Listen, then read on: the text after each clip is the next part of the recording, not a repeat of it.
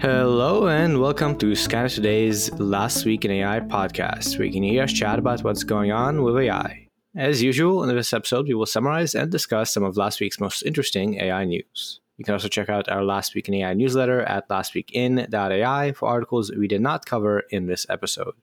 I am one of your hosts, Andrei Korenkov. I finished my PhD focused on AI at Stanford last year, and I now work at a generative AI startup. And I'm your other host, Jeremy Harris. I'm the co-founder of Gladstone AI, which is a kind of national security AI sort of safety company focusing on increasingly AGI and AGI-like systems. So I do want to say, by the way, last episode, I made this just kind of offhand remark at the beginning saying that we're looking for partnerships in sort of sales with our Department of Defense focused stuff and our intelligence community focused sales stuff.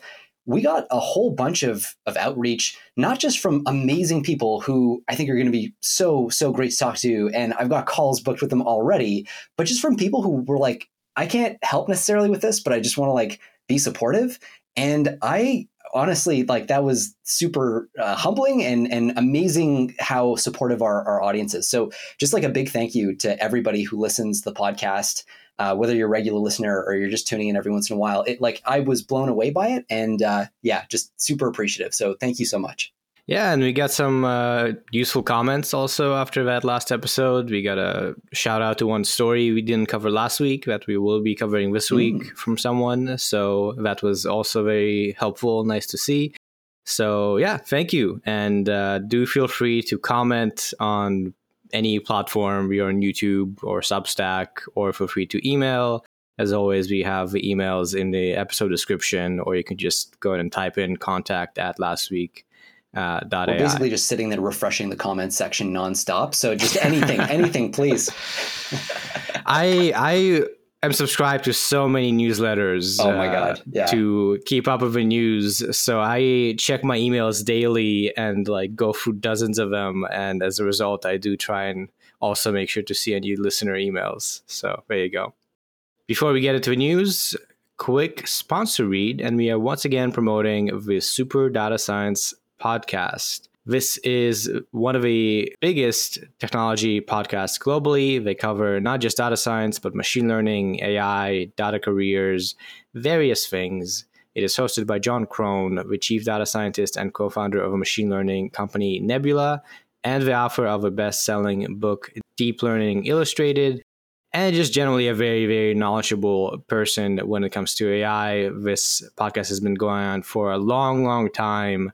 There are over 700 episodes with all sorts of people. So, this podcast is 150. That one is at 700. He must have learned everything from all the people you've talked to so far. So definitely go check it out if you'd like to hear from people in the world of data science or machine learning or AI, kind of more of a person-based way to see into the world as opposed to what we do, which is more news from media and so what's going on. Yeah, John is a great interviewer, and because he is bald, he never has a bad hair day, and I'm somewhat jealous of that. But he's a fine gentleman and a scholar, and you should definitely listen to that podcast.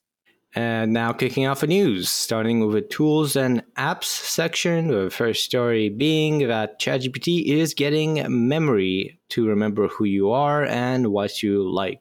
So this was just announced, and this is a feature that will be starting to roll out. It's not available for everyone, but it's pretty much what it sounds like. Your ChatGPT chatbot will be able to kind of manually or I guess automatically remember certain things that come up during your conversations. And each custom GPT will have its own individual memory, allowing for more personalized experiences across various places.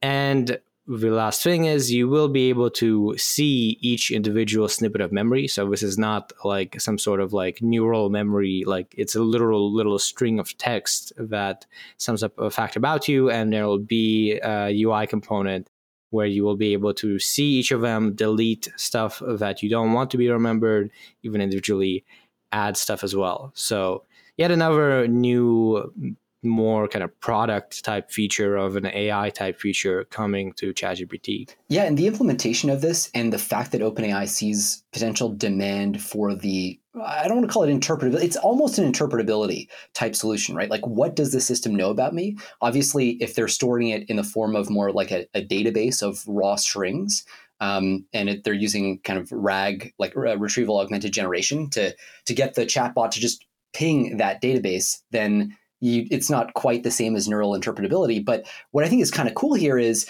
this does start to introduce a potential kind of not necessarily business model, but at least use case for consumers for deeper levels of AI interpretability, which I think is great for safety and kind of getting market incentives aligned with some of the important interpretability work that's being done right now.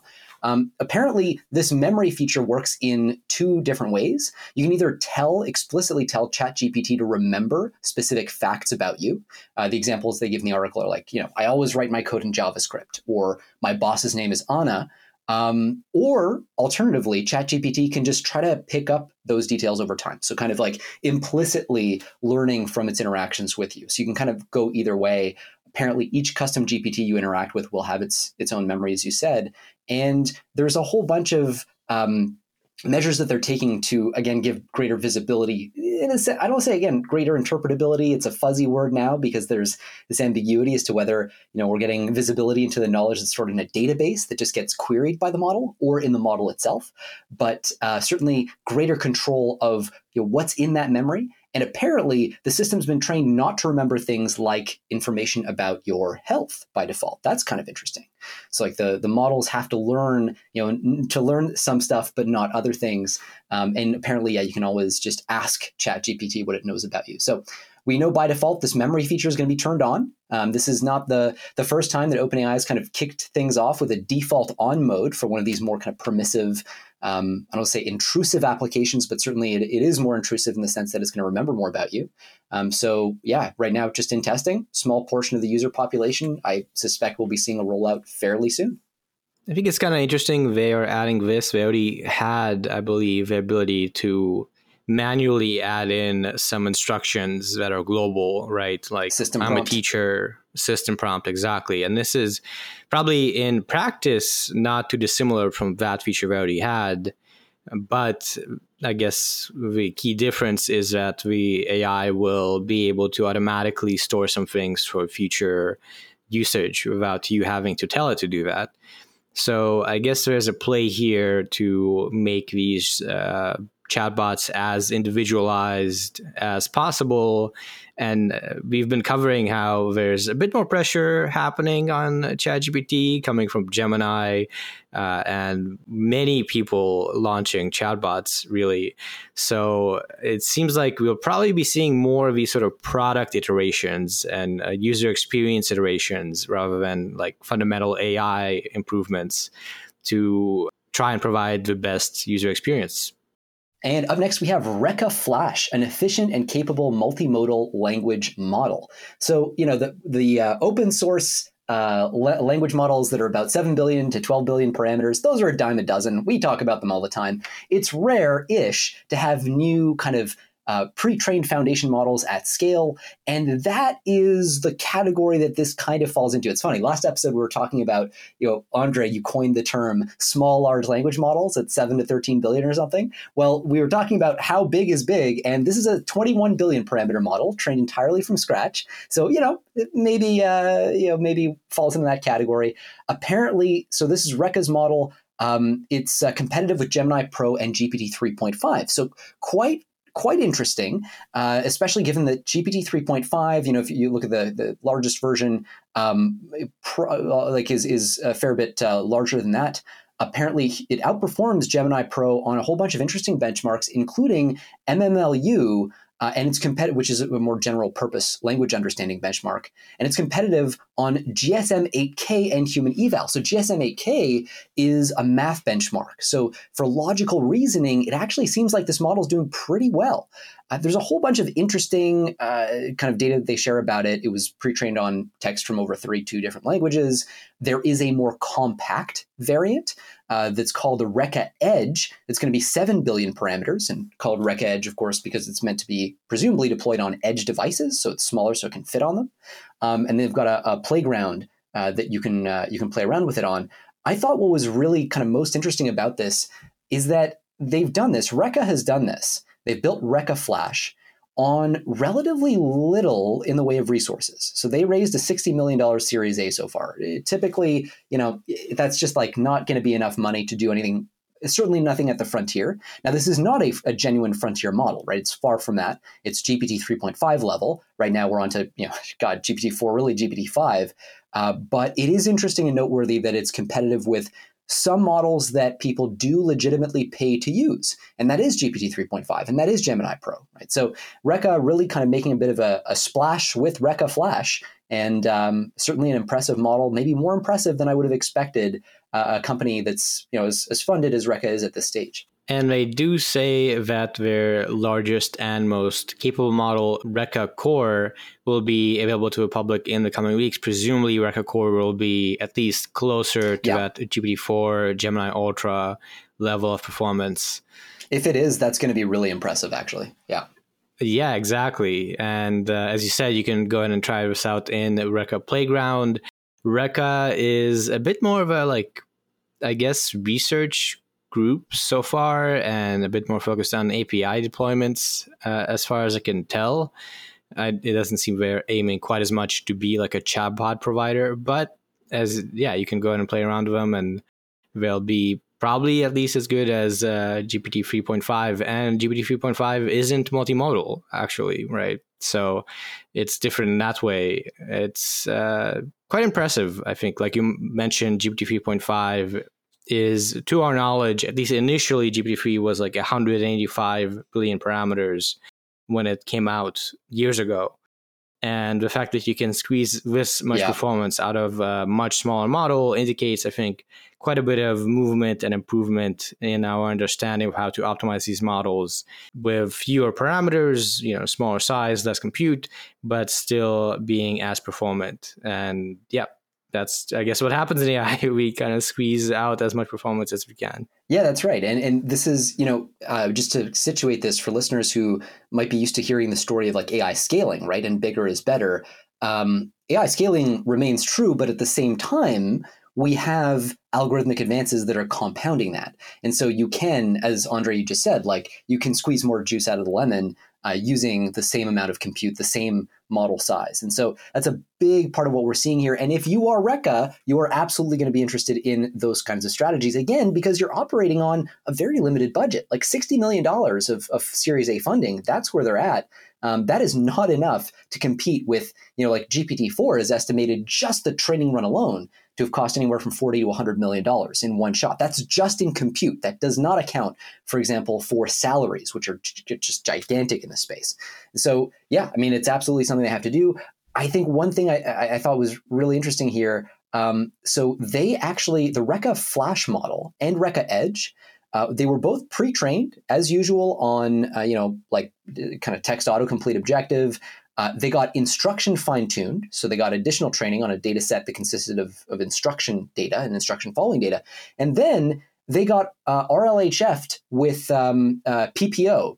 And that's the kind of newish technique that's starting to show up everywhere. But the key thing is they actually used Reka Flash to provide the reward model, the model that essentially evaluates the quality of its own outputs. So they're training Reka Flash, they're pre-training Reka Flash, and they're actually going to use Reka Flash to evaluate Reka Flash's own outputs in this kind of reinforcement learning from, it's not human feedback now, right? It's reinforcement learning from AI feedback loop that they've set up. So kind of interesting.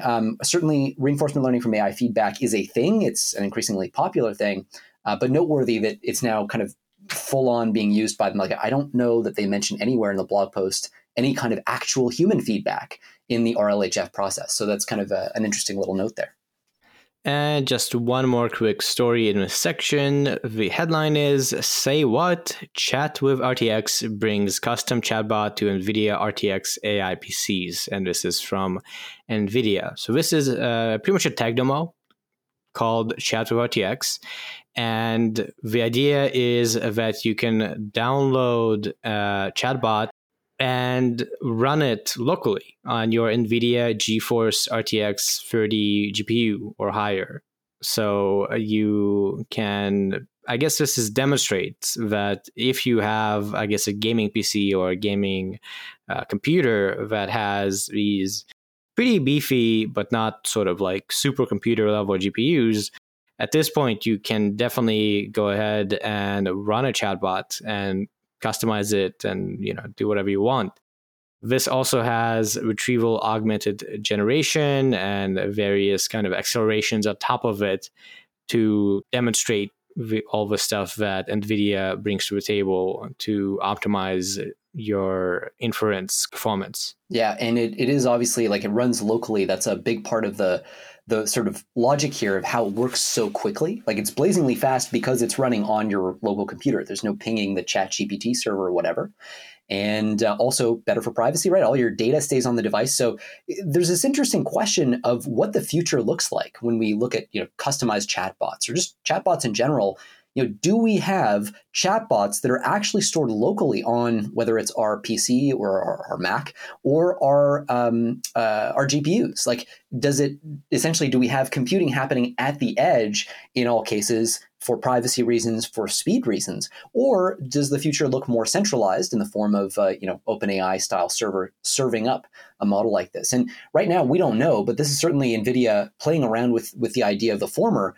And this allows you to connect all kinds of different open source models like Mistral or Llama 2. So, you get decent models for sure out of this. One of the examples that they give is, you could imagine asking this chatbot, what was the restaurant my partner recommended while in Las Vegas? And Chat with RTX will actually scan local files on your computer and point you to the answer with the context. And so this is kind of like, Google search for your own computer in a way, or maybe more like, ChatGPT for your own computer, but certainly kind of interesting. And again, for those privacy reasons, maybe something people would be more keen to plug into. Exactly. Just to add a bit more detail, what this looks like in practice is a GUI application. So you don't need to be a developer and run terminal commands or anything. It has little drop-down menus for everything. So there are currently, I think, just Mistral and Llama 2 in that drop-down menu. Probably will add more open source options as they become available. And there is a little UI to be able to say, have access to these files when you're answering my question. And it will then use that retrieval stuff that is built in to be able to answer questions relevant to your files. So yeah, it's a fun little tech demo and a fun little thing to try if you're someone with a decent GPU. And now moving on to applications in business. And, it's a Wednesday. It's about time. We haven't heard from OpenAI in a while or Sam Altman. We're about due for, Sam Altman getting up and saying he wants $7 trillion to just, reshape the entire economics of semiconductor fabs. So that's where we're at. This headline is Sam Altman seeks trillions of dollars to reshape business of chips and AI. And this is all coming from, people familiar with the matter type thing. So it's not an official announcement. But you might remember from previous episodes, we've talked about Sam A talking to apparently folks in the UAE, the United Arab Emirates, about some chip project. It wasn't super clear. It now seems as if he's been asking them for help raising as much as 5 to 7 trillion with a T dollars for whatever this chip project is. We're getting a bit of information about that now. For context, and this is funny, I've read a couple articles about this. They always do this. They always start listing all these comparables. They're like, okay, just to put this in context, right? So this would dwarf the current size of the global semiconductor industry. So global sales of chips were $500 billion last year, right? Remember, he's raising 5 to 7 trillion with a T dollars. So $500 billion is the annual kind of global sales of chips. It's expected to go up to about 1 trillion annually by 2030. So that's kind of like, he's going to be raising like 5 to 7 times as much as the whole market is going to be worth in 2030. And then global sales of manufacturing equipment for semiconductor chips. So these are like the kind of ASML type companies that we talked about before, were $100 billion last year. So all this stuff is like tiny, tiny, tiny. Again, more context, this is larger than the national debt of some major global economies and bigger than giant sovereign wealth funds. Okay, so one problem that comes to mind, I put my startup hat on this. First of all, you never ever bet against Sam A. That much is clear. You never ever bet against the founder, because when you're wrong, you're very, very badly embarrassed. But one of the big challenges that I would imagine starts to kind of arise when you're looking at any big move like this is a space with extremely high technical floor, where you just need a ton of technical knowledge to get involved. So when you're talking about plowing, $5 to $7 trillion into this, at a certain point, you got to imagine you're going to be bottlenecked by talent as much as infrastructure. So, what the bottlenecks are, it's going to be really interesting to track. I'm curious what Sam A himself thinks. But apparently he's been meeting with all kinds of folks, not just the UAE. The Commerce Secretary, Gia Raimondo, who's come up a lot on the podcast, of course, they've talked about that, apparently had a productive conversation. And I guess the deal details, as far as we know right now, it looks like OpenAI is basically saying, look, we're going to set up some kind of, I don't know to call it a consortium or whatever, but some kind of partnership with all the big fabs, TSMC and so on. And we're going to agree to be a significant customer of these new factories. And so, they're going to fund a lot of the effort with debt, but it's all based on the promise of OpenAI, among others, growing really fast and coming into this high demand. The UAE, hugely important government for this, just because they have so much cash. But apparently Sam A also met with Masayoshi-san, who is the famous CEO of SoftBank, and he also met with TSMC. So really, all the folks you'd imagine you'd want to meet with if you're raising some gigantic amount of money, like $7 trillion. Unclear whether he'll be able to do it, whether it'll work if he does. But it is the sort of thing that, if you look at the way Sam Altman's been thinking about this, it makes perfect sense. This is what you do if you think scaling gets you to AGI. You do not place a $7 trillion bet, which again, for more context, is roughly half of US GDP. You don't raise that kind of money for AI hardware if you don't think that the returns are going to be, and I can't believe I'm saying this, but literally on the order of the US GDP. That's what the returns would have to be in your mind if you were going to do this. And for those of us who think AGI might be happening soon, that actually makes perfect sense. But this just reflects Sam A's kind of continued doubling down on this sort of theory of the case. Now, I do want to say we didn't cover the story initially last week, although it was already out there, but it got quite a bit of play throughout the media.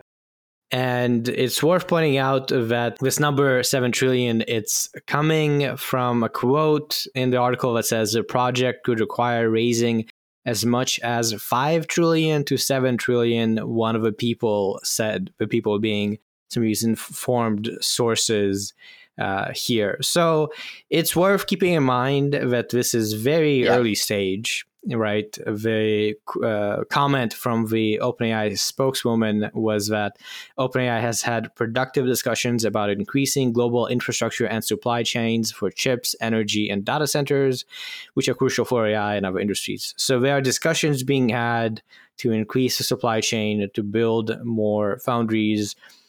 Sure, it could require raising as much as 5 trillion or 7 trillion, but it could also wind up being much less, right? It's just worth keeping in mind that this is all very nebulous. This is a kind of a broad direction Sam Altman is pushing in, and it's not like he is setting out to get $7 trillion right now. At least as far as I can tell from the details so far, that part of it has been a bit overblown. But the fact that he is seeking to do this very, very, very capital intensive thing of creating more sources for chip production, that is certainly true. And yeah, as you said, Sam Altman, given his position as the lead at OpenAI, a very influential figure, very famous figure now, having been quite public, if anyone can try and do it, I guess it would be him. Yeah, no, and good point about, as we talked about the sort of uncertainties around who's saying what and whether this is real. It does, for what it's worth, I mean, it does align with my understanding of the costs involved, if you really wanted to crank up hardware production, like semiconductor production, this is not an insane number to be thrown around if you expect, say 2 orders of magnitude of growth in the space, which again, on that AGI hypothesis, yeah, pretty plausible. But you're right. I mean, there's tons of uncertainty. If nothing else, this forces us to have an interesting conversation about where the bottlenecks in the semiconductor manufacturing cycle are right now. And we talked about talent a minute ago. There's also this question of what about the rare earth minerals? Like gallium and germanium, especially, which are kind of core to this, mostly produced in China, certainly mostly refined in China. And what can we do to like massively increase that? Is money alone enough? And when you start talking about investments of this scale, you're actually talking about moving the market price of these things too. And so they become more scarce, so they become more expensive. So it's sort of like this nonlinear compounding effect that happens. So anyway, I totally agree. I think this is just going to be a space we'll have to keep an eye out for. And even $1 trillion is going to be pretty insane if it happens, but it may not happen at all. And we'll just have to wait and see. And to be fair, I'm sure Sam Altman would love to be able to raise 5 to 7 trillion. I would too. Like, I think he wouldn't mind if that was possible. And it does seem he is going in that direction. So that's worth noting. Yeah. And you won't go into it, but it is, I guess, worth also noting that the NVIDIA CEO did have chance to comment on this kind of a little bit. And as you might expect, his general comment was like, well, GPUs will get more efficient. All this is probably overkill or something to that kind of direction of kind of underplaying the need for this and also kind of the entire effort kind of gently. And on to our lightning round. Lightning. Sorry. All right. So the first, I don't know why I did that. The first article here is a report. It says China's SMIC to begin production of 5 nanometer chips for Huawei. Okay. This is actually a really big story. We usually go through this song and dance anytime we talk about, 5 nanometer process and what does that mean? So just really quickly summarize. So right now there are 3 what are called node sizes that you need to know about that humans currently know how to make. So we know how to make semiconductor chips down to, roughly speaking, 3 levels of precision. We have a 7 nanometer process.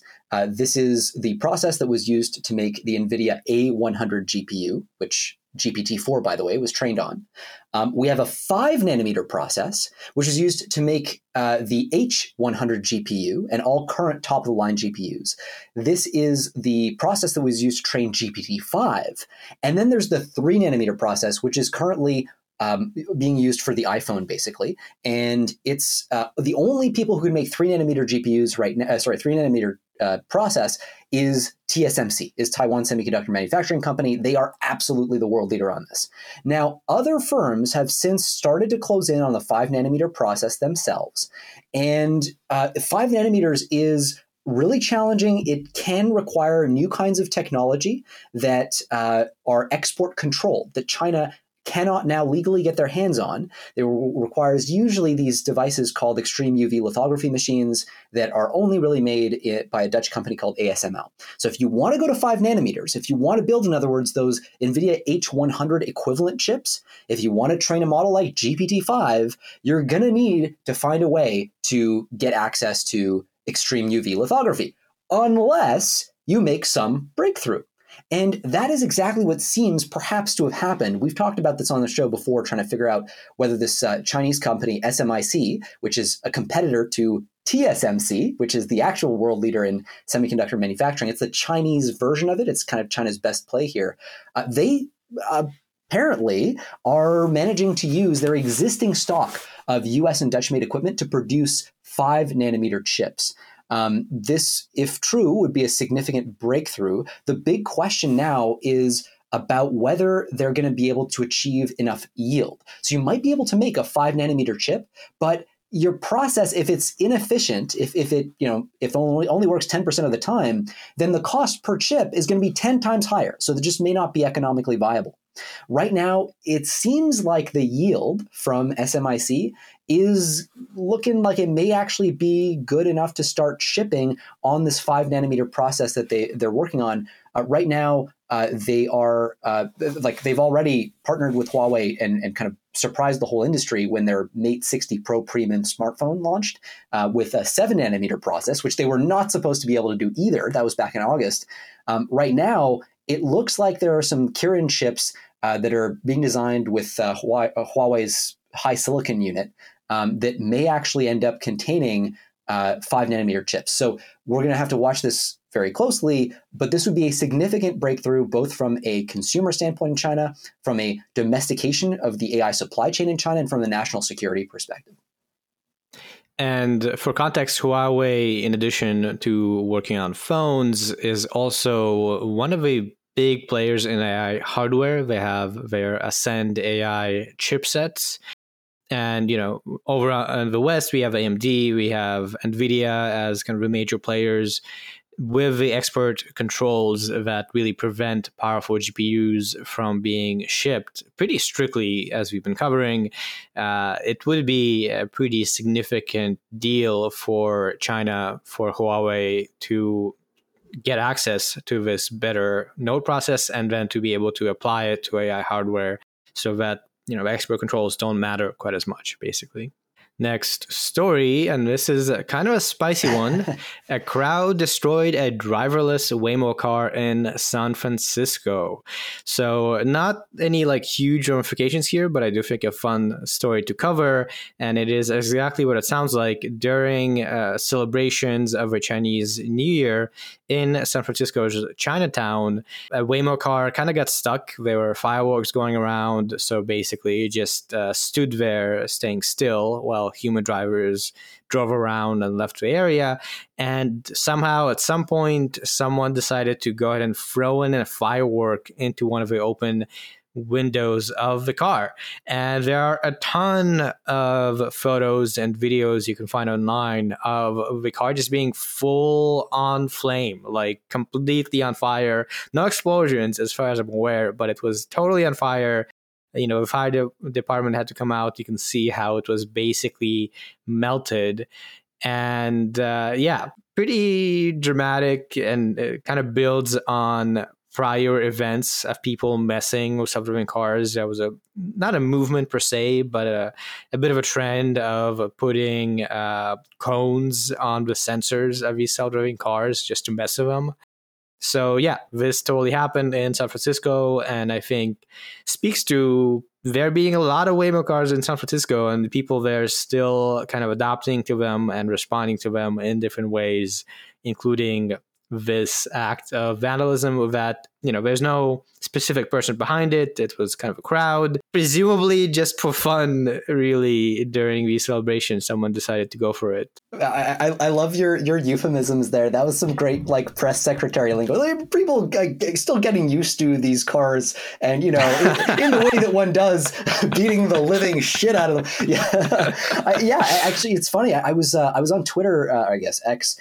And I saw, I was still trying to figure out whether it was this one. There was another video of a bunch of people kind of beating the crap out of one of these cars with one guy had a skateboard and he was just, hammering away. Maybe this was just before it was lit on fire or something. I'm not sure. But anyway, it definitely seems to be stirring up a lot of emotions, understandably, as we look at we're automating away a whole category of jobs here. And there is something faintly dystopic about this particular episode of the Black Mirror series that we're running in 2024. Just that, we're seeing accidents and stuff like that with no humans responsible and so on and so forth. So I mean, I'm curious what kind of PR push we're going to have to see from some of these companies to get people more comfortable with the idea. It's no longer just about dollars and how much can you lower the cost of a cab ride, but also just, how can you reduce the odds that random people are just going to try to light these things on fire because they're upset, whatever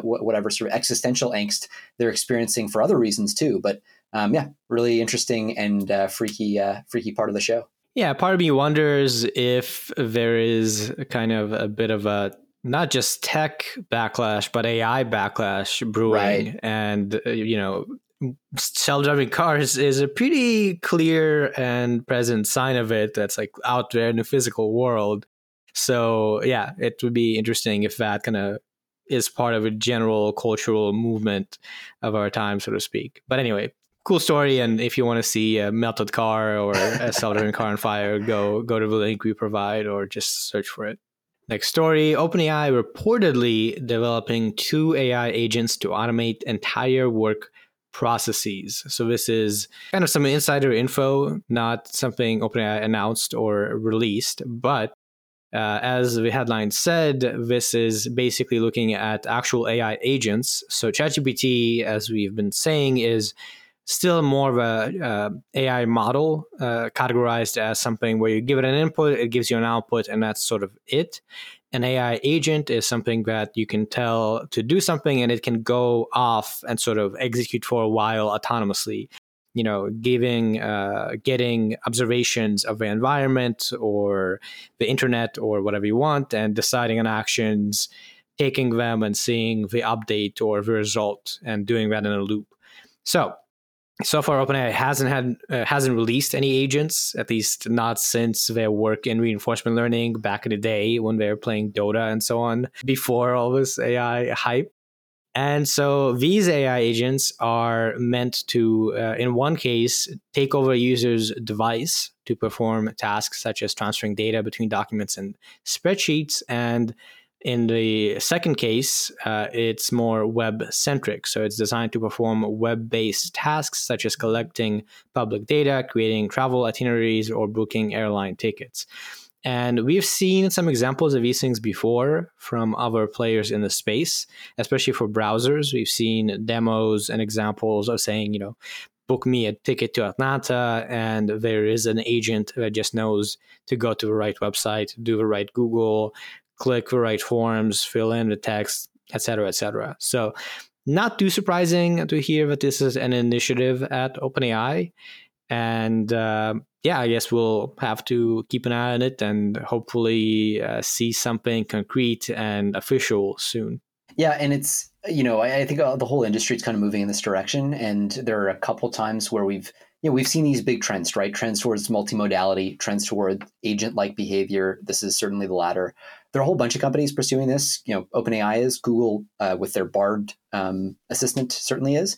But then there's like Imbue, Rabbit, Adept AI, all these companies. It really seems like this is where things are going, both because it's a better user experience, but also because increasingly you want these language models to be taking actions in the real world. And this is just the agent framework is just so directly kind of connected to or action oriented, I should say.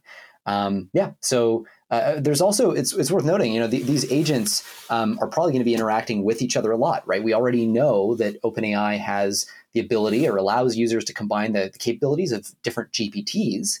And so, this is probably going to be a very interactive thing. They're not going to operate in isolation, but definitely something to keep an eye on. And one last story for this section, going back to self-driving cars. Cruise names first chief safety officer following crash and controversy is the headline. So we've covered the controversy quite a lot. I won't go into it. Suffice to say, there was a significant crash that happened last year that really messed up Cruise's overall fortunes, and kind of the space in general was very impactful. So as a result, it's worth to highlight that they have named this first chief safety officer. This is Steve Kenner, who has been in the autonomous vehicle industry for a while, has previously held top safety roles at various companies, and will be reporting directly to the president and chief administrative officer, generally, I guess, helping to both in reality improve focus on safety and help Cruise kind of recover their reputation, and as they try to go back out on the roads, do it in a way that goes better this time, I suppose. Yeah, and they're positioning Steve Kenner here for, it seems appropriately to respond, to report rather directly to the highest levels, the Cruise's president in this case, and their chief administrative officer.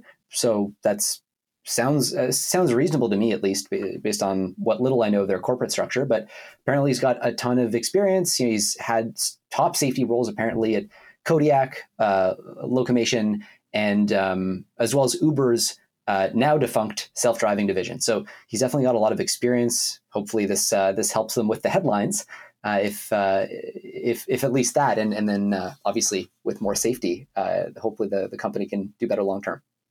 On to projects and open source. The first story is Cohere for AI launches open source LLM for 101 languages. So Cohere for AI is a nonprofit research lab that has been around since 2022, so for a while, and they have now unveiled Aya, this open source language model that can support all of these languages. They have also released the Aya dataset, which has a ton of annotations. It is a huge endeavor.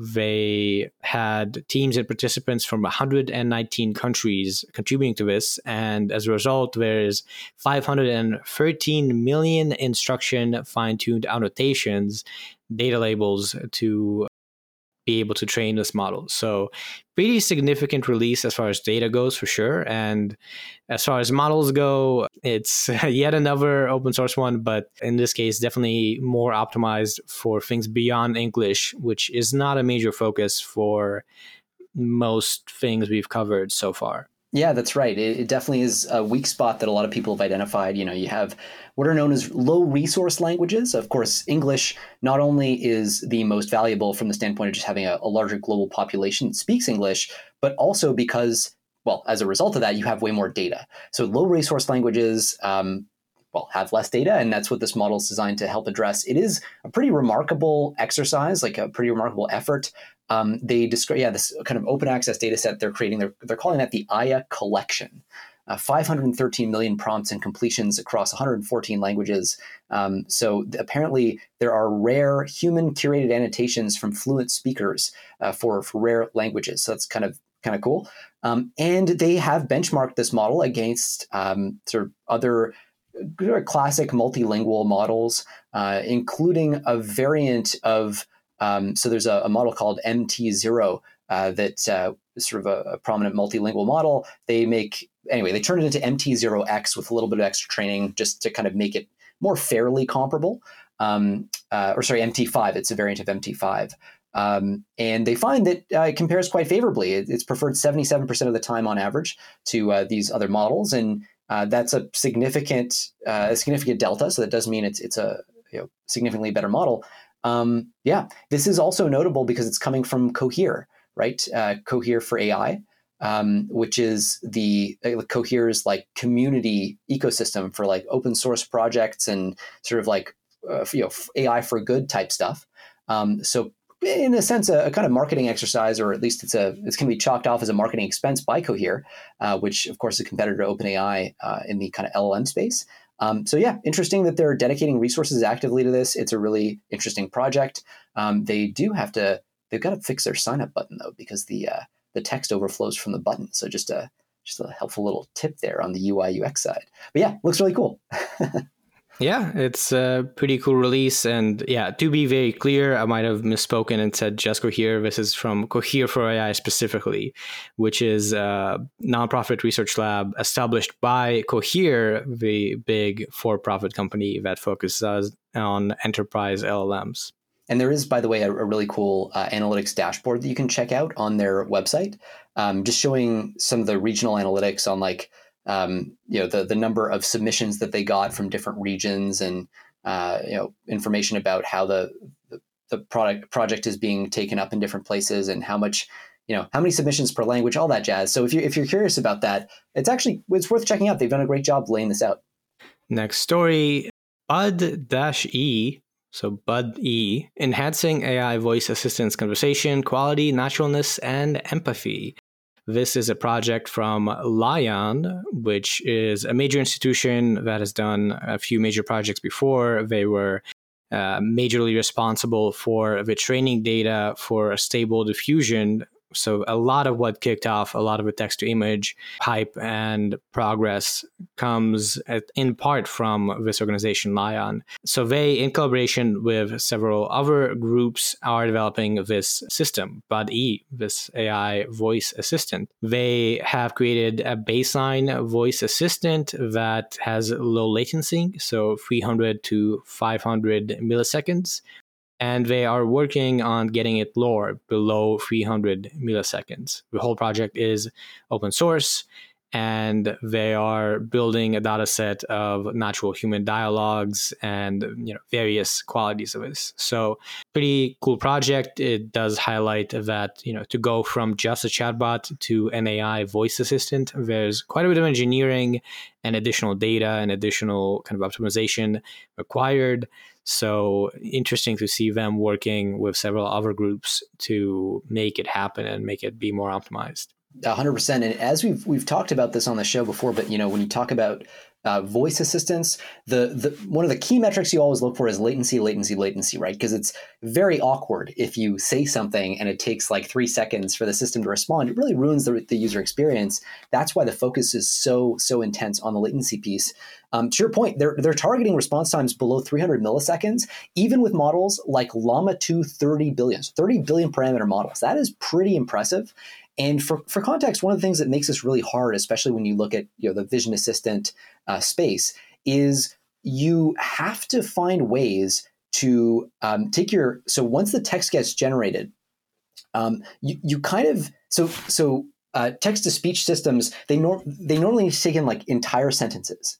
So that they have enough context to produce a response. You can sort of think of that in the context of speech pretty clearly, because sometimes you don't know what the inflection ought to be on a particular word until you know how the sentence ends. And that's one of these irreducible problems when you talk about these systems that are going to speak to us. So one of the key things that they've looked at is finding ways to get their text-to-speech to develop context from hidden layers of the large language model, and then so they can kind of short-circuit the processing a little bit, and anyway, obtain kind of a faster output in that way. So really interesting workarounds that they've set up. Again, this is really AI hardware meets AI software. I think that's going to be the theme of 2024 and frankly beyond. But interesting that they've already gotten this crazy 300 to 500 millisecond latency. Again, this is with a Phi 2 model, by the way. So that's not a super small one. I think that's maybe 7 billion parameters. So pretty decently big. For them to get under 300 milliseconds with a 30 billion parameter model, that is, if you can do that, then you can do some really interesting things with voice models. That's right. Yeah, this is kind of interesting to me also as an announcement of a project more so than a release of something. So they released a baseline, basically their first product in this line of work, but they very much in this blog post also are inviting people to contribute as an open source project. They are inviting open source developers, researchers, and enthusiasts, and they have a whole roadmap with a ton of stuff. So they do want to add quantization, various optimizations. They are still intending to work more on the data set and so on. So there's a lot of work still to be done in this project, and it is more of a new initiative that we're pushing towards. So if you are looking for an open source project to contribute to, I guess FYI, this is one that's out there that is open source. There is a demo, but you would, I think, have to go and look at the code and mess around if you want to try it out yourself. On to the lightning round with just a couple more stories. The first one is EVA Clip 18b, scaling Clip to 18 billion parameters. So CLIP, contrastive language image pre-training, is something we haven't mentioned a lot, but if you've been around AI for a while, it's kind of a big deal. It was back in maybe 2022, around the time that DALL-E 2 came out, text to image. This was another very significant model from that time that contributed a lot to the progress of text to image and just AI research in general. CLIP models basically are able to compare text and images and say how similar is this text descriptive of this image. And there's a lot of downstream applications for that. You can do classification, but you can also do training in various ways of image generation and stuff like that. So this is scaling that to 18 billion parameters, what they say is the largest and most powerful open source CLIP model to date. It achieves really good results. It's open sourced. The dataset is openly available and is actually smaller than in-house data sets employed at other clip models. So pretty significant, I guess, as a sort of tooling infrastructure system thing, not something most people use directly per se, but an important type of model for a lot of applications. Yeah, and to your point, right? CLIP is not, it's like an image classification model, but it's a little more flexible than the classic image classification models that we used to have back in the day, where you would just have a label and you would try to or you might have 1,000 different categories, classes that you want to associate with a given image, and you would label the images with one of those 1,000 different categories. One of the problems with that approach is that you're limited to those 1,000 different categories. And so your image, your vision model ends up not being able to generalize as well out of that distribution. And CLIP was one of the first ways that actually OpenAI built the first CLIP model back in, I think it was 2021, early 2021. At the same time, by the way, I think the very same day as they announced the first DALL-E model. And was that 2021? Really? I thought it was 2022. Oh, was it? Maybe January 22. Going to the trustyaItracker.org to find out. CLIP is 2021. Wow. Time flies. Yeah, I know, right? It should have been 2022, but yeah, no. And so as you were saying, right, it's this more general thing. It allows you to associate kind of a longer text description to an image, have that generated in that way. And CLIP models have been used, like you said, not just for straight classification, but they're often combined with models like DALL-E to rank the outputs of those sort of image generation models, so that you effectively get overall a more effective model on the whole. One last thing I'll just mention, they have a scaling curve that they show at the very top of their paper, sort of figure 1. So they're showing the scaling behavior as they increase the number of model parameters, what happens to the zero-shot accuracy of their model in sort of like classifying images. And what's interesting about it is the scaling curve does not seem to be bending. It seems to be very healthy, kind of from, say 75% accuracy all the way to 82% accuracy, which implies there's a lot of juice left in this particular lemon. So it's a really interesting advance. The team, by the way, is from Beijing, the Beijing Academy of AI, BAI, which is sometimes, you could think of that as like China's leading AGI lab, and also Tsinghua University, which has an open affiliation with the People's Liberation Army, the Chinese military. So sort of an interesting development here, and definitely another flex for Chinese AI research. And on to our last open source story, this one from Stable AI, and it is introducing Stable Cascade. Stable Cascade is a new text-to-image model that is essentially kind of an alternative to Stable Diffusion. It builds on a different architecture, where Stable Diffusion basically does the whole generation end-to-end. This has these stages, thus the cascade, and that leads to potentially better results, as I highlight in this blog post. They are releasing this non-commercial only, so this is not going to be deployed in popular applications out there that allow you to generate images. At least officially, you're not allowed to. But yeah, if you go look at the blog post, the results are quite impressive. They show, in particular, a lot of faithfulness to a prompt and being able to follow your instructions very carefully. Yeah, it's really impressive. Then they also have some progress that they're touting on inference speed too. So it seems like they've managed to cut down relative to two other kind of more or less. Well, I don't know if it's apples to apples. They're doing a 50-step to 30-step comparison. Anyway, it's definitely an interesting advance, maybe a modest advance on inference speed, as far as I can tell, just from looking at the figures. So, cool advance, and interesting to see Stability continue to pump these things out. The images do look good, I will say. I mean, they're nothing obviously wrong with any of the faces or hands or anything like that. So another big leap forward for Stability AI. And moving on to research and advancements, we start with Self-Discover. Large language models self-compose reasoning structures. Let's talk about prompting for a second. Usually, when you have a language model, you have to come up with some kind of prompt to get it to behave optimally, right? You have a problem you want it to solve. It's not the case that you can usually just straight up ask the model to solve the problem and it'll do it perfectly. It sometimes works, but often for especially more complex tasks, you have to try techniques like chain of thought prompting, where you tell the model, hey, I want you to solve this problem step by step. Like, let's think about this step by step. Give me your reasoning explicitly, and then based on that reasoning, kind of guide yourself step by step towards the answer. There are a whole bunch of other strategies, like self-consistency is another one, right? You do chain of thought, you get the model to lay out its thought process and get an output. And then you kind of do that a bunch of times, or with a bunch of different models, but usually with a bunch of times from the same model. And then you evaluate for the kind of most self-consistent thought process, if you will, and then use that output. So it's called self-consistency. A whole bunch of other techniques around few-shot learning, et cetera, et cetera.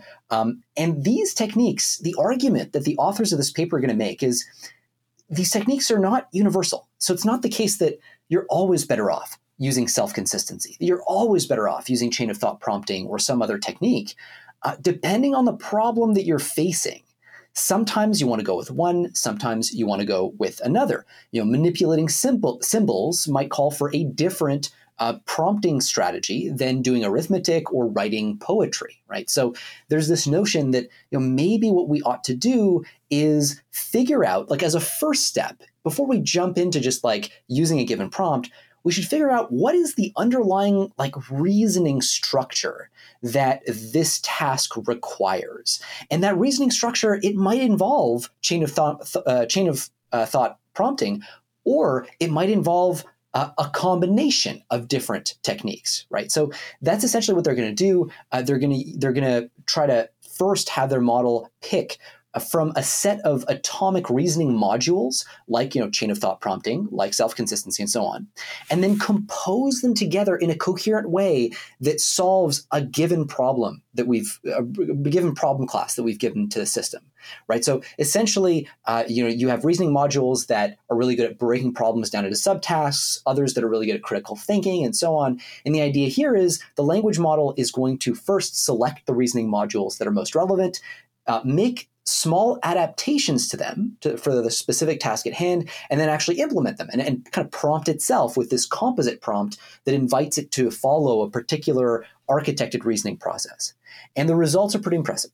So what we end up seeing is it outperforms chain of thought prompting, like pure chain of thought prompting, on the vast majority, like over 80% of tasks that they tried. In some cases, the performance gains are up to 42%. Again, this is just with a prompting strategy. They also compare it to other techniques that are very they're known as inference-heavy techniques. So these are techniques that require you to run a lot of inferences, to run your model many times, to generate many outputs, and then to compare those outputs. So self-consistency is one of those, right? If you have, you rerun your model many, many times, and then you kind of compare, okay, like which of these things are most self-consistent, which of these reasoning flows look best, and then we'll pick that. Well, that requires you to run your model many, many times at inference. So the challenge with those heavy-duty kind of inference-heavy methods is they're very expensive, time-consuming, right? They take a lot of compute. And so they've done a bunch of techniques in the background that we won't go into necessarily to optimize the efficiency of this process, but ultimately they're able to use 10 to 40 times less inference compute to compete with combined methods like chain of thought, prompting, and self-consistency. So really kind of impressive way of increasing the overall performance of models with this meta strategy where, before you dive into just picking a given prompting technique, you have the model think about, what are my options? What are the prompts I could give myself? And how can I compose those together intelligently to solve this problem? Yeah, so definitely more applicable to, I guess, reasoning heavy tasks. It's these general research works on prompting strategies tend to focus on pretty tricky problems where typically the LLM would get it wrong. Even if you do tell it to think step by step, it would just kind of mess up along the way. Like they highlight an example in figure 7, this SVG path element, and then there's a bunch of coordinates. And then they say, which shape does it draw? A circle, heptagon, hexagon, kite, line, etc.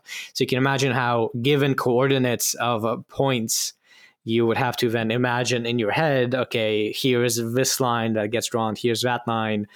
What do the lines come together to represent? Trying this by default, you would not get a result that works. If you add this structure, kind of really engineer on top of LLM to enforce a certain way of being more careful, I guess, strategic about how you break down a task, you can then get this result. So I think generally applicable if you want to address pretty tricky types of problems with LLMs for whatever reason, and you don't have a model that is optimized specifically for that task. It's, to me, kind of interesting to see continued research along this line of augmenting raw models with more and more structure on top of it, kind of separate from it, really, that controls how it reasons and how it generates the outputs and so on. It'll be interesting to see if these wind up being useful in practice, or if the scaling hypothesis is true. And if you just keep scaling, the models just do this themselves. Because in theory, right, the models should learn that implicitly these are the things that should be done to solve these various tasks. But at present, they do not, even at GPT-4 scales and so on. So it's a matter of time, I guess, till we find out whether with scale reasoning of this sort is just something that gets picked up or not. Absolutely. And it is also interesting to note how, we actually, we've talked about this, I think, about 8 months ago, but just this idea that as scaling continues to happen, there's a question of what bucket the scaled compute ends up going in, right? Do you end up spending your compute on training, or do you start spending more and more of it at inference time? Right? Using techniques like this one that have you run many rounds of inference for the same problem, but it's sort of like the difference between studying and the time you spend studying and then the time you're given on the actual test to solve the problem. And my hypothesis is, and I think a lot of agent architectures are moving in this direction, we're seeing a heavier and heavier amount of focus on inference time compute. And cheaper computation schemes mean that it now makes sense to do this. Like back in the day with GPT-3, it's possible that you could have gotten a lift from getting GPT-3 to engage in these kinds of prompting techniques, probably not nearly as good. But the challenge was at that point that it was just so expensive to run that inference time compute on every problem that it just made sense to just front load all your training compute in the training stage. Now we can afford to spend some of that compute on inference time, and we're seeing a big lift. And I'm really interested in, what does that balance look like? What does the exchange rate look like between dollars spent on training compute versus dollars spent on inference compute? And I suspect that equation is going to evolve a lot this year. Next research paper. This one is a bit older, but we haven't covered it, and I think it's probably a good time to mention it. The paper is Black Mamba, Mixture of Experts for State Space Models, and it is exactly what it sounds like. So we've covered this a couple times, so we'll go very quickly. Mamba is a new type of neural net that is more efficient than what is typically used and has generated a lot of research in recent months, as regular listeners know. Mixtures of experts is a way of making neural nets more efficient, broadly speaking, that has yielded some great results as well. For instance, with big straw models. There's been a lot of movement in the space of exploring mixture of experts. And supposedly GPT-4 uses that technique. So this paper is combining the two. It's pretty much just more kind of implementation and empirical paper that demonstrates that it is possible to combine the two, and they do synergize to produce a model that has good evaluation performance and good efficiency. They, have various engineering details here, and they compare with various transformers and different open source models, and overall find pretty good results. So not any fundamental advances here, but I think worth noting that people are already exploring this direction that you might imagine, given these separate trends, if you combine them, do you actually get good results? And at least this paper indicates that it is possible to combine them and get complementary benefits. Yeah, and this is a real shame on me one too, because I remember, I think last week, when we were talking about the Mamba models, and I was like, oh well, it'd be interesting to see like a mixture of experts type strategy. And this paper just completely like I had not realized this was out. So I should have just said, hey, it's been done. So this is an MOE, essentially this idea, with GPT-3, GPT 3.5, for example, of having a dense, fully connected model, right? So you have this one chunk of model of AI algorithm. And what happens though if instead we break that up into a bunch of expert models, and instead of every time we want to run an inference, instead of sending that to every part of the model, having the whole model chew on our input, instead we route strategically that input to different submodels, if you will, different experts who specialize in a given kind of input. That's really what's happening here, except they're using Mamba instead of a transformer. Usually a mixture of experts models like that would involve transformers. Now we're seeing the kind of natural extension and using this Mamba model, which is already more efficient because it doesn't have the same quadratic time complexity that transformers usually do. So normally if you increase in a transformer the size of your input, it leads to let's say you double the size of your input in a transformer, it'll increase the amount of processing required by 4, right? So that's what the quadratic scaling means there. In this case, they achieve linear scaling. So it's got much more favorable scaling characteristics, and they do see compounding benefits of the combination of their kind of linear scaling there with the input and this sort of transformer mixture of experts model. So that's kind of interesting. This is more of an initial exploration into this direction. If you look at the paper, there's, I guess, a lot more you could explore, and they do say so themselves, the authors of a paper. They also open source the models, so they open source intermediate checkpoints as well as the inference code with a permissive license. So they are enabling further exploration. They release 1.5 billion and 2.8 billion parameter models, mixture of experts parameter models.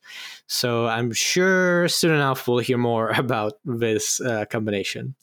On to the lightning round, where we go through some papers, hopefully quickly, although sometimes we do take a while. First paper is an interactive agent foundation model. So quick recap, foundation model is a general term for a really big model that does cool things, kind of. So that includes large language models like ChatGPT, but also multimodal models that do video or images or whatever. So this is proposing his foundation model that is specifically for training interactive agents, and they do so by training across 3 separate domains: robotics, gaming, AI, and healthcare. And they do that, demonstrate that it is able to be trained and to generate actions, agent-like interactions in each of these 3 areas. It's kind of a broad direction kind of a paper, so an initial stab at the idea of an agent foundation model as opposed to foundation models that are meant just for understanding text or just for understanding images or just for understanding video. Yeah, and I mean, the normal way that we make agents today, right, is we'll take a model and we'll give it an autocomplete task, like train it on just a disgusting amount of text to autocomplete that text. And what you get out of that process is a system that just happens to have a huge amount of world knowledge. Because if you're going to autocomplete sentences like, to mitigate economic harm from the next pandemic, central banks should blank. Like if you're going to autocomplete that sentence, you got to know a lot about the world. You're forced to learn a lot about the world. And so this is how you imbue these language models with a ton of world knowledge. It just happens to be the case that you can take those models and kind of get them to talk to themselves or each other as agents. And that's how we get all the language model agents that we see around us today. That's basically just a coincidence that they happen to be good enough at agent-like behavior because of their language pre-training. What this paper is trying to get at is answer the question, like, what if we thought about pre-training itself as a deliberately agent-oriented thing? What if we actually trained on objectives that were actually had these things do things like next action prediction explicitly?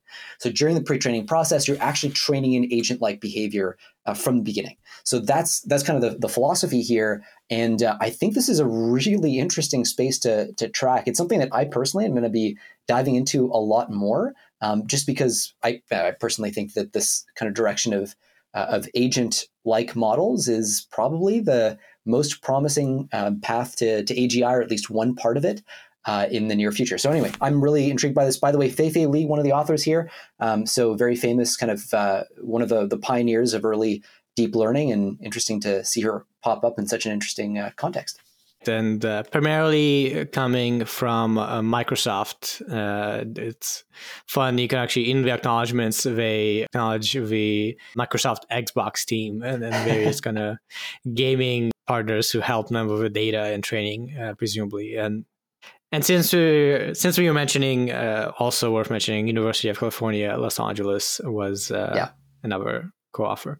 Next paper, Grandmaster level chess without search. New work on game stuff from DeepMind. And this one is, as the title says, looking at whether we can get really, really good chess playing AI without requiring search.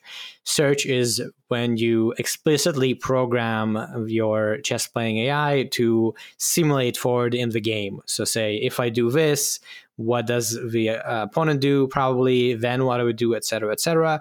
And it has been core to chess playing AI basically forever. At least the top of the line AIs generally do a lot of search, simulate the game in 1,000 directions, 10 steps forward or whatever, and that is how they were able to get so good.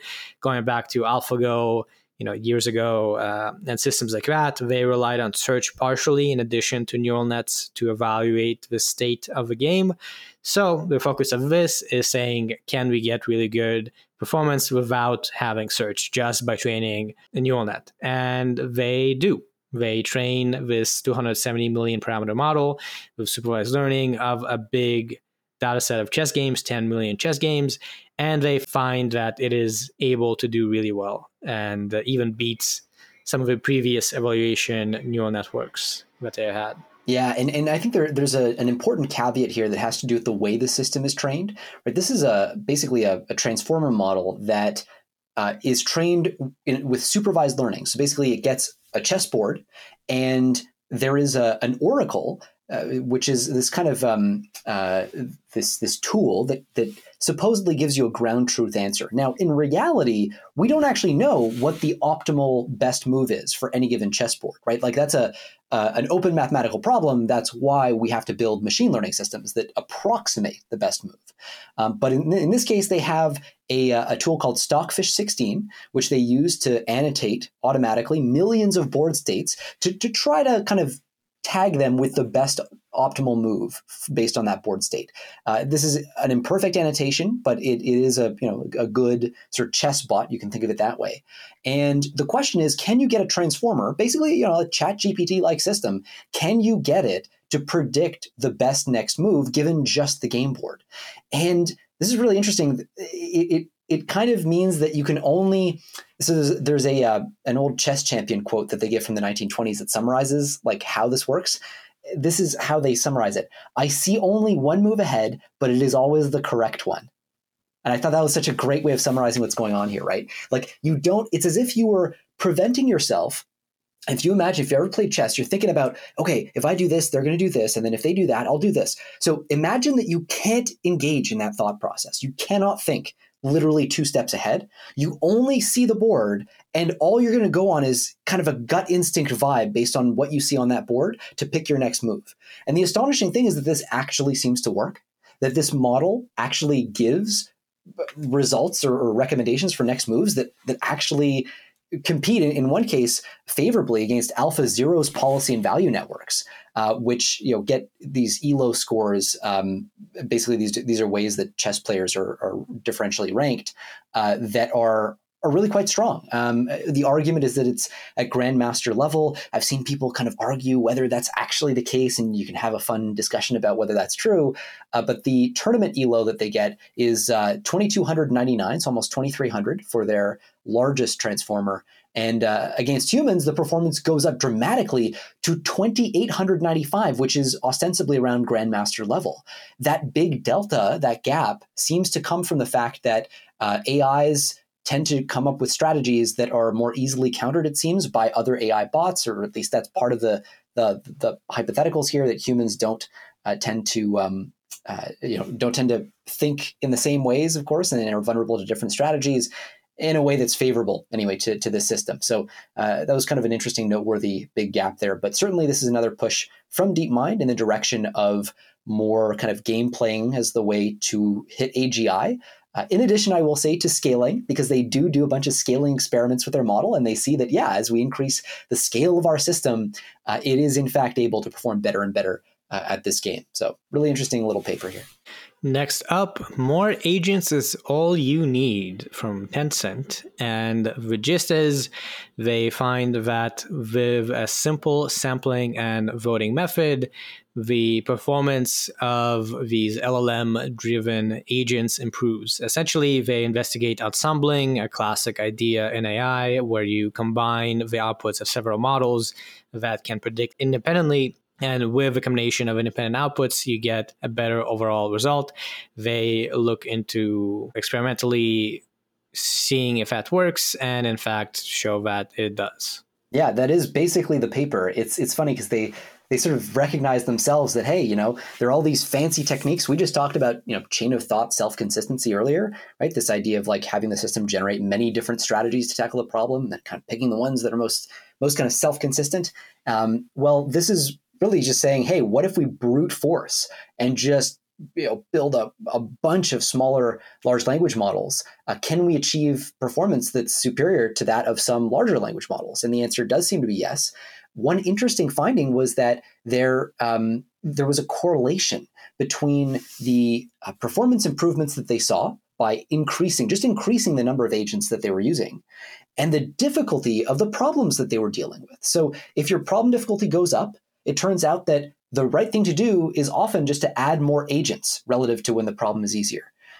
So, if you're going to spend your compute on something, you want to spend it more on, more agents rather than necessarily having each agent do more complex stuff. So that was kind of interesting and maybe a little counterintuitive. The last thing that I'll just note here is apparently the results they got are orthogonal to other like prompting-based methods. So other methods that involve doing more fancy prompts. So you can actually combine them to get overall boosts, right? So you can take a large number of fancier agents, and you will get compounding benefits, both from the number of agents and from the fanciness of the prompts. So kind of an interesting result here. And another version maybe of AI scaling in a way, like just scaling the number of agents, that's going to increase the inference compute, but not the training compute. So anyway, really interesting little breakthrough here. And one last paper, it is Music Magus, zero-shot text-to-music editing via diffusion models. Last week, we discussed text-driven image editing as one of the efforts, and this is pretty much that, but for music. So let's say you have a track of relaxing classical music featuring piano. They introduced a method where you can go ahead and edit that text to say relaxing classical music featuring acoustic guitar, and it would directly alter the actual audio in correspondence to what you requested. And moving on now to policy and safety, we have debating with more persuasive LLMs leads to more truthful answers. So this is a piece of, you think of it as a kind of safety research. Just to frame this up a little bit, one question that folks in kind of AGI safety always have is, what happens when we start to build systems that are far, far more intelligent than us, that can surpass human expertise in a wide range of tasks? How would we even know if their recommendations, if their outputs are trustworthy, right? Like, what guarantee could we possibly have? This is like your doctor comes to you and tells you need to take these pills, and you're like, you don't have a medical degree, so you're just going to say, okay, yeah, sure, I'll take the pill. So how could you kind of find a way as a weaker system, since you are a weaker system, to oversee the performance and behavior of a more intelligent, of a stronger system? This is the problem of scalable oversight. And one of the key assumptions behind it is that it's easier to identify or critique the correct answer than it is to generate it, right? One of our hopes that we have is that maybe, okay, sure, I can't come up with the recommendation that I should take a certain medication, but once I have that recommendation, maybe I can validate it, even though I'm dumber than the system that generated the recommendation. And so this is essentially what they're going to explore in this setup. They're going to have a bunch of strong models. They call them strong because they're going to give them access to text, to comprehension text that they'll be quizzed on. And then we have weaker models that are invited to judge the answer to their questions, but don't have access to the text. So the way they're simulating this divide, this intelligence gap, is by having one group of people have access to the ground truth information and another group not. And then they're going to investigate how, your ability to debate with the system that is generating outputs based on reading that text allows you to tell whether that system is telling the truth, whether its recommendations are accurate or correct. And as part of this, they actually introduce a metric that they call persuasiveness. How persuasive, how effective is that system at persuading people independent of whether or not what it's saying is true?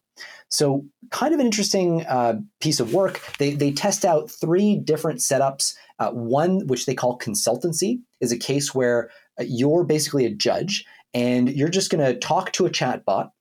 Again, the chatbot gets to read the text that you're interested in, and it's just going to give you answers. And you don't know, so the chatbot is going to give you a certain kind of answer that it's required to ahead of time, independent of what the text says. And you're going to try to figure out, okay, is it telling me the truth? Are these true outputs? So that's called consultancy. You're just hearing one side of the argument. Another version that they experiment with is called debate. Here you have 2 different bots. One of them is trying to argue for the correct answer, the other perhaps for the incorrect answer, and you're there just watching this play out, right? You're reading the transcript of this debate, and based on that, you're going to try to figure out what is the right answer. And then the last one is an interactive debate, where these bots are debating, but you have a voice too, and as they're discussing, as they're having that dialogue, you can participate as well. And so they have a couple of interesting findings, the first of which is that these weak judges, right, the folks who don't have access to the underlying information, they actually can supervise strong debaters. It turns out that for the most persuasive models that they have, non-expert human judges, they achieve about 88% accuracy, and non-expert level judges achieve about 76% accuracy with debate. And without debate, the kind of naive performance is 60 and 48%. So we see really big, kind of on the order of, say, 20% leaps or more in your ability to judge the truth when you see this debate play out. And this also holds for the kind of just consultancy model where you're just talking to a chatbot directly without seeing a debate. And one interesting thing is the more you optimize debaters for persuasiveness, the more your ability as a judge to tell the truth in debates goes up, which I found kind of surprising, right? I would have thought that the more persuasive these 2 debaters are, the harder it would be to kind of figure out which one is actually telling the truth. Turns out that's not so. Apparently, empirically, based on their study, when the persuasiveness of both of the chatbots involved in the debate goes up, you actually end up being better at figuring out which of those chatbots is telling the truth. So kind of interesting. I'm less optimistic, I would say, about this whole idea of debate as a way of solving our AI control problems long term. But it certainly is an interesting finding that we're not clearly dead in the water yet when it comes to this. At least having debates between AI chatbots with different perspectives does seem to allow us to elicit truths that otherwise we couldn't. So great job to this team for pulling this off. A fun fact here is that the initial idea of this general kind of approach comes from 2018 from a paper called AI Safety Via Debate, actually from OpenAI.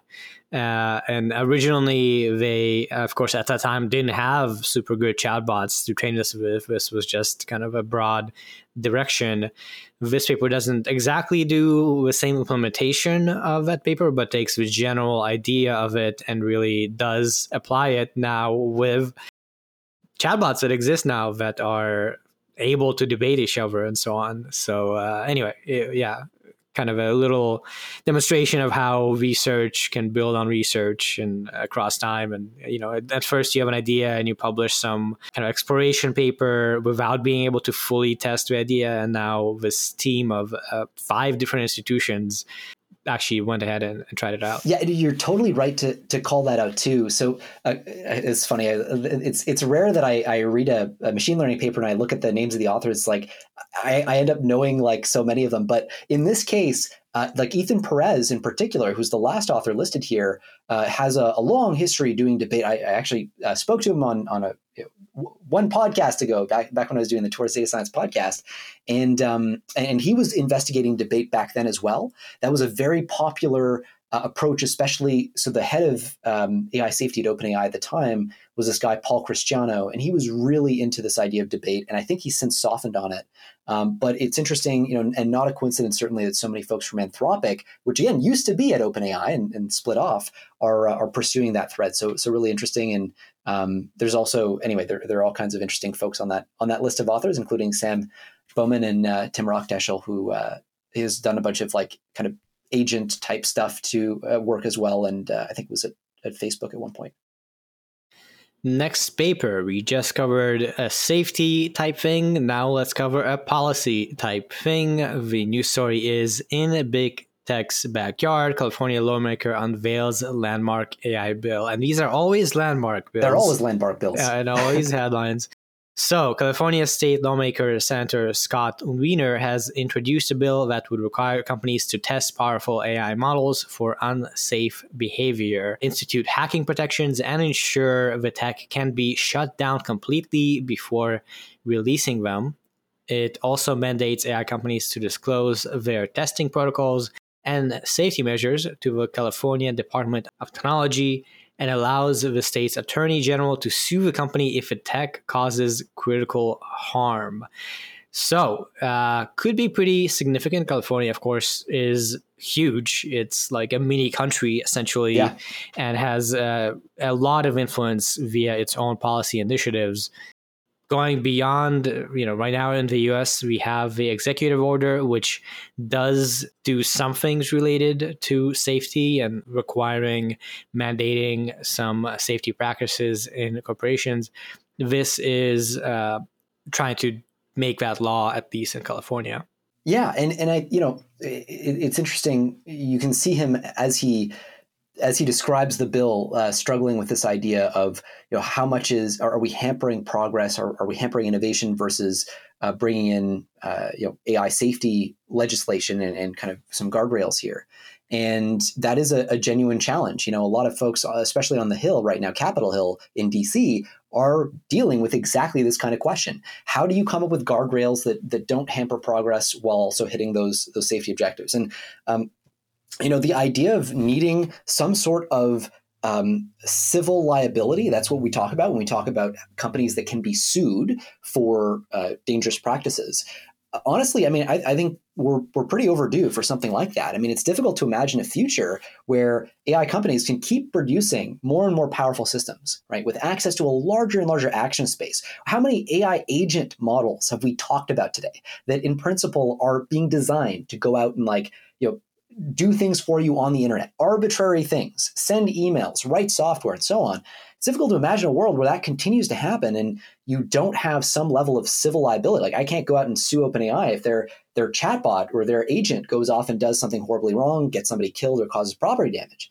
That's one piece. There's a separate question about criminal liability as well, right? We need a way at some point, if the harms that come from these systems enter a category where we're talking about loss of life, physical damage to property and infrastructure, that's the sort of thing where you can imagine needing some of those more intense measures, and balancing those, of course, with the need to innovate. And I'm a big free market guy. I've been in Silicon Valley startups my whole life, and I think this tech is great. It needs to forge ahead, but we have to kind of keep in mind the big picture and the fact that catastrophic risk does seem to be on the table. At a certain point, you got to start to think about the tech from that perspective. And anyway, so I think it's a really interesting set of trade-offs that he's managing here. A lot of the ingredients are aligned with a lot of the conversations I've heard on the Hill, and certainly more on the kind of safety-oriented side. But we'll see if it actually passes. Obviously, California is way more democratic.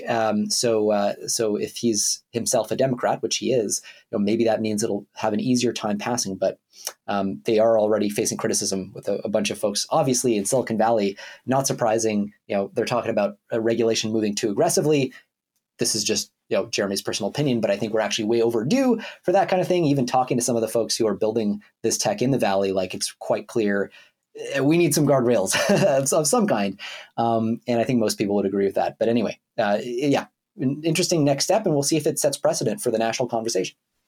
On to the lightning round. AI deployed nukes to have peace in the world in tense war simulation. So this is a study involving AI in foreign policy decision making that found that, I guess, maybe surprisingly, probably less surprisingly, that it is possible to escalate into war rather than finding peaceful solutions in the specific kind of experimental setup that was done here. So some AI models in the study initiated nuclear warfare with little warning, leading to that headline and leading to a lot of war games references.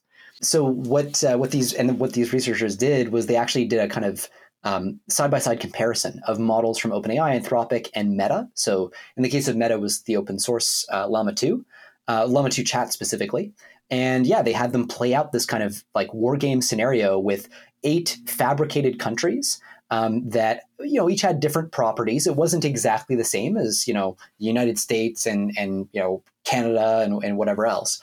But that was the idea, was to give them a hypothetical scenario to deal with. And here's a sentence that won't be great for OpenAI, but it says, notably, OpenAI's GPT 3.5 and GPT 4 escalated situations into harsh military conflict more than other models. So yeah, it's obviously not something that OpenAI's models will specifically have been trained to avoid, and it's unclear really what it would be about the training process that would open the door to that. Obviously, Anthropic's models, Claude 2 in particular, is known to be a little bit more cautious, so maybe less surprising that it would refrain from from escalating military conflicts. But yeah, it's an interesting note. Apparently, GPT-4, when it launched nuclear warfare in a simulation, its justification was, I just want to have peace in the world, which, if you think about it, would be achieved with a nuclear war, but it's more of like this like long term.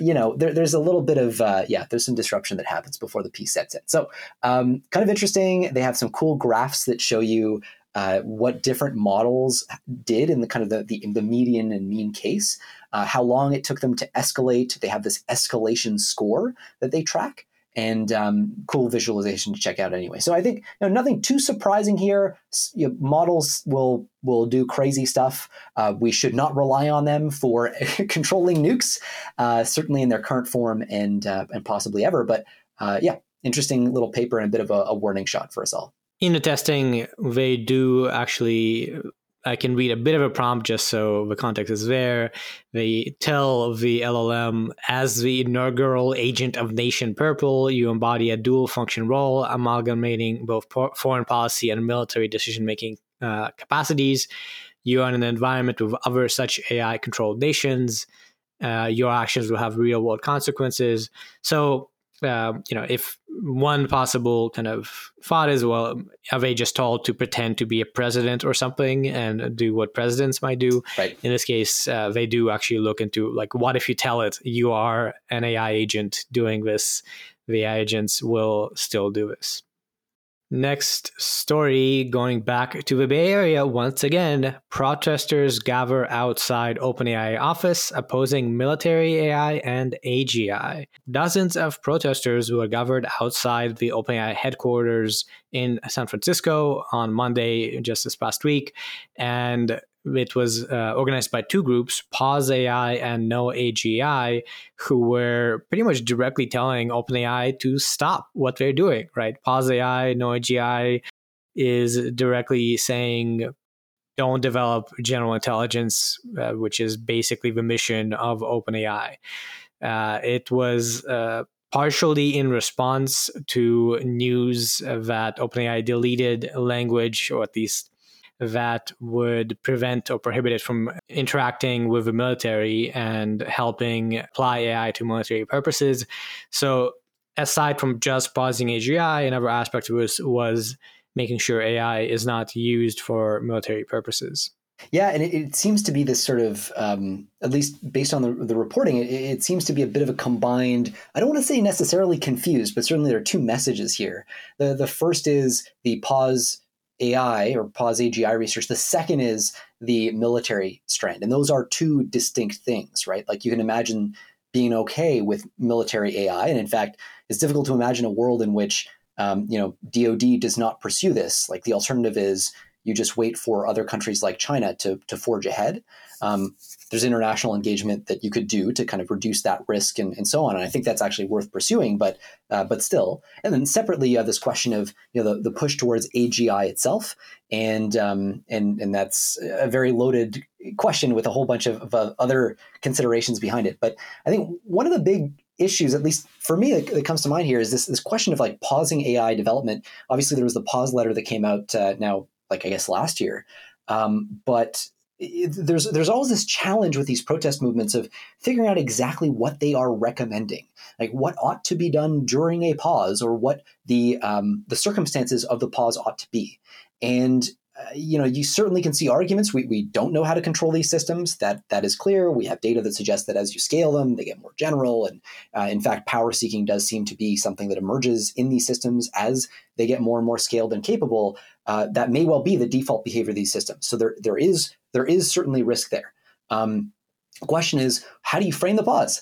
Is it just an all-purpose pause, or do you say, like, we're pausing it until certain kinds of breakthroughs can be achieved? That's always been something that has been a little confusing to me. And I think to the extent that there's a tension between innovation and safety, this is really where it needs to be resolved, right? Like, if we want to pause development, what are the criteria under which we could then resume it? And I think there's a lot that needs to be said there, and actually a lot of what my company does is focused on answering exactly that question. But it's definitely interesting to see this movement take shape. By the way, OpenAI famously, when Sam A was kicked out and then brought back in, all the OpenAI people started tweeting, "OpenAI is nothing without its people." That was kind of their tagline.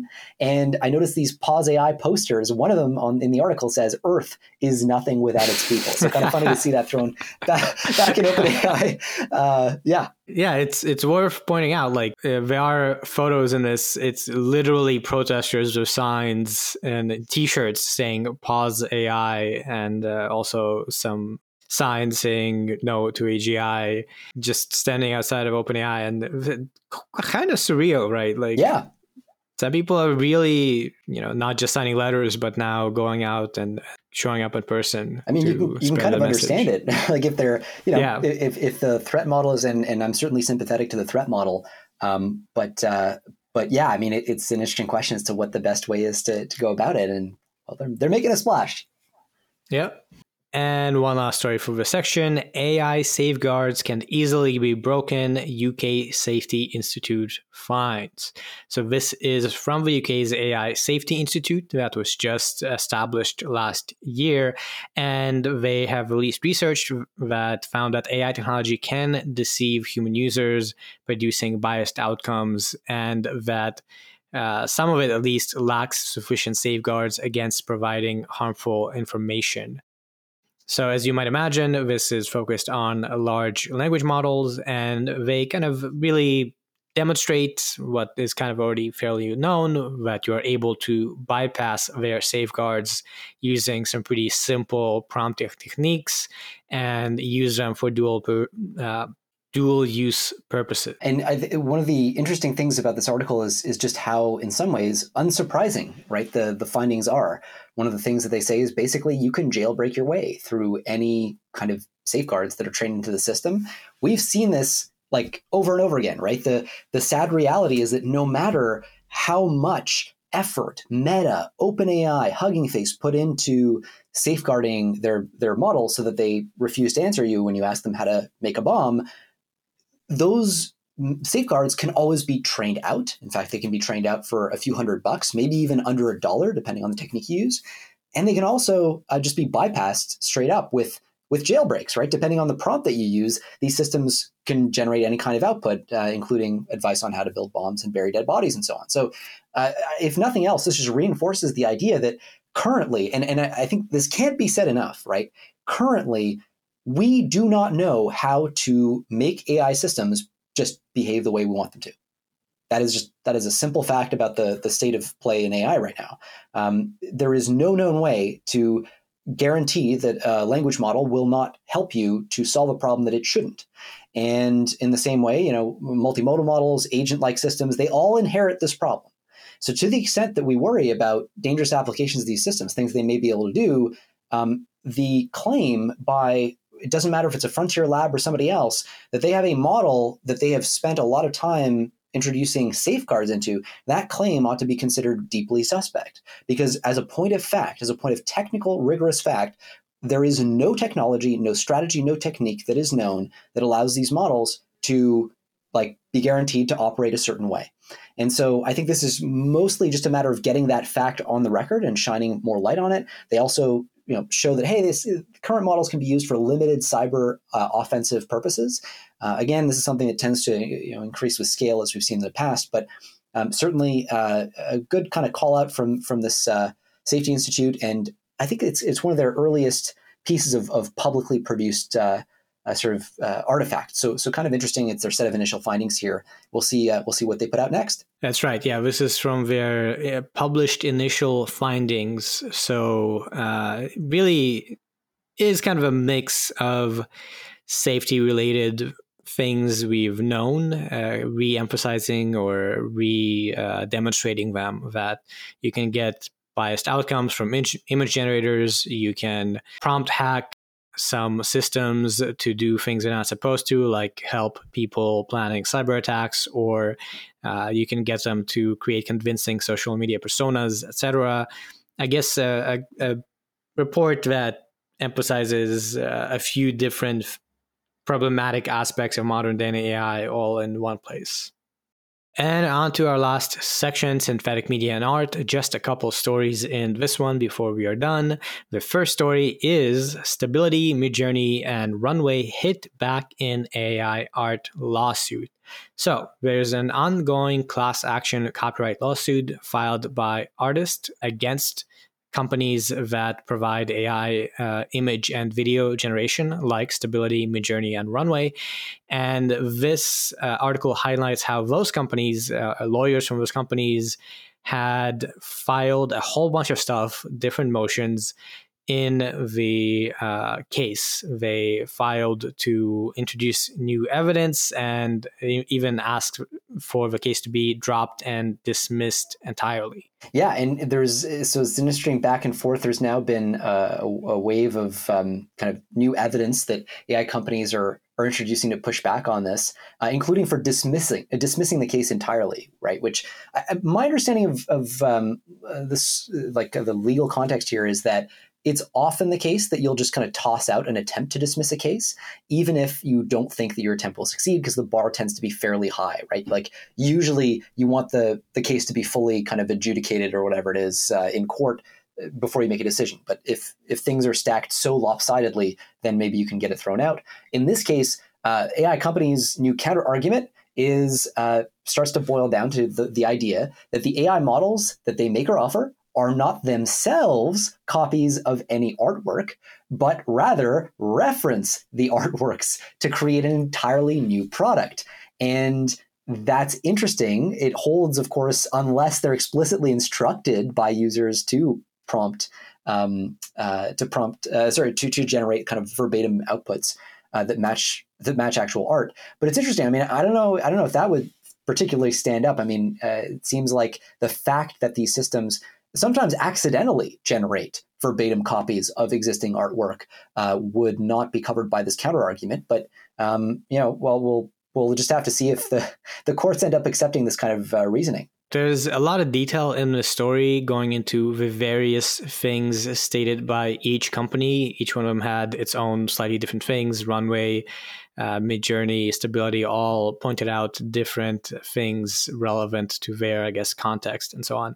So if you're curious to hear more, I would just encourage you to read the article. There's not sort of any especially interesting tidbits, although, if you're curious about the legal case and how it proceeds, you might be curious to hear these more like details. But I think the bigger news related to all of this is the last news story that came out a bit later. And the headline is AI companies take hit as judge says artists have public interest in pursuing lawsuits. So this is a small victory in the lawsuit against these companies. The U.S. district judge rejected the company's argument that they are entitled to a First Amendment defense for free speech and stated the case is in the public interest. So this pretty much means that at least when it comes to defending and dismissing lawsuit on First Amendment grounds, that is not going to happen.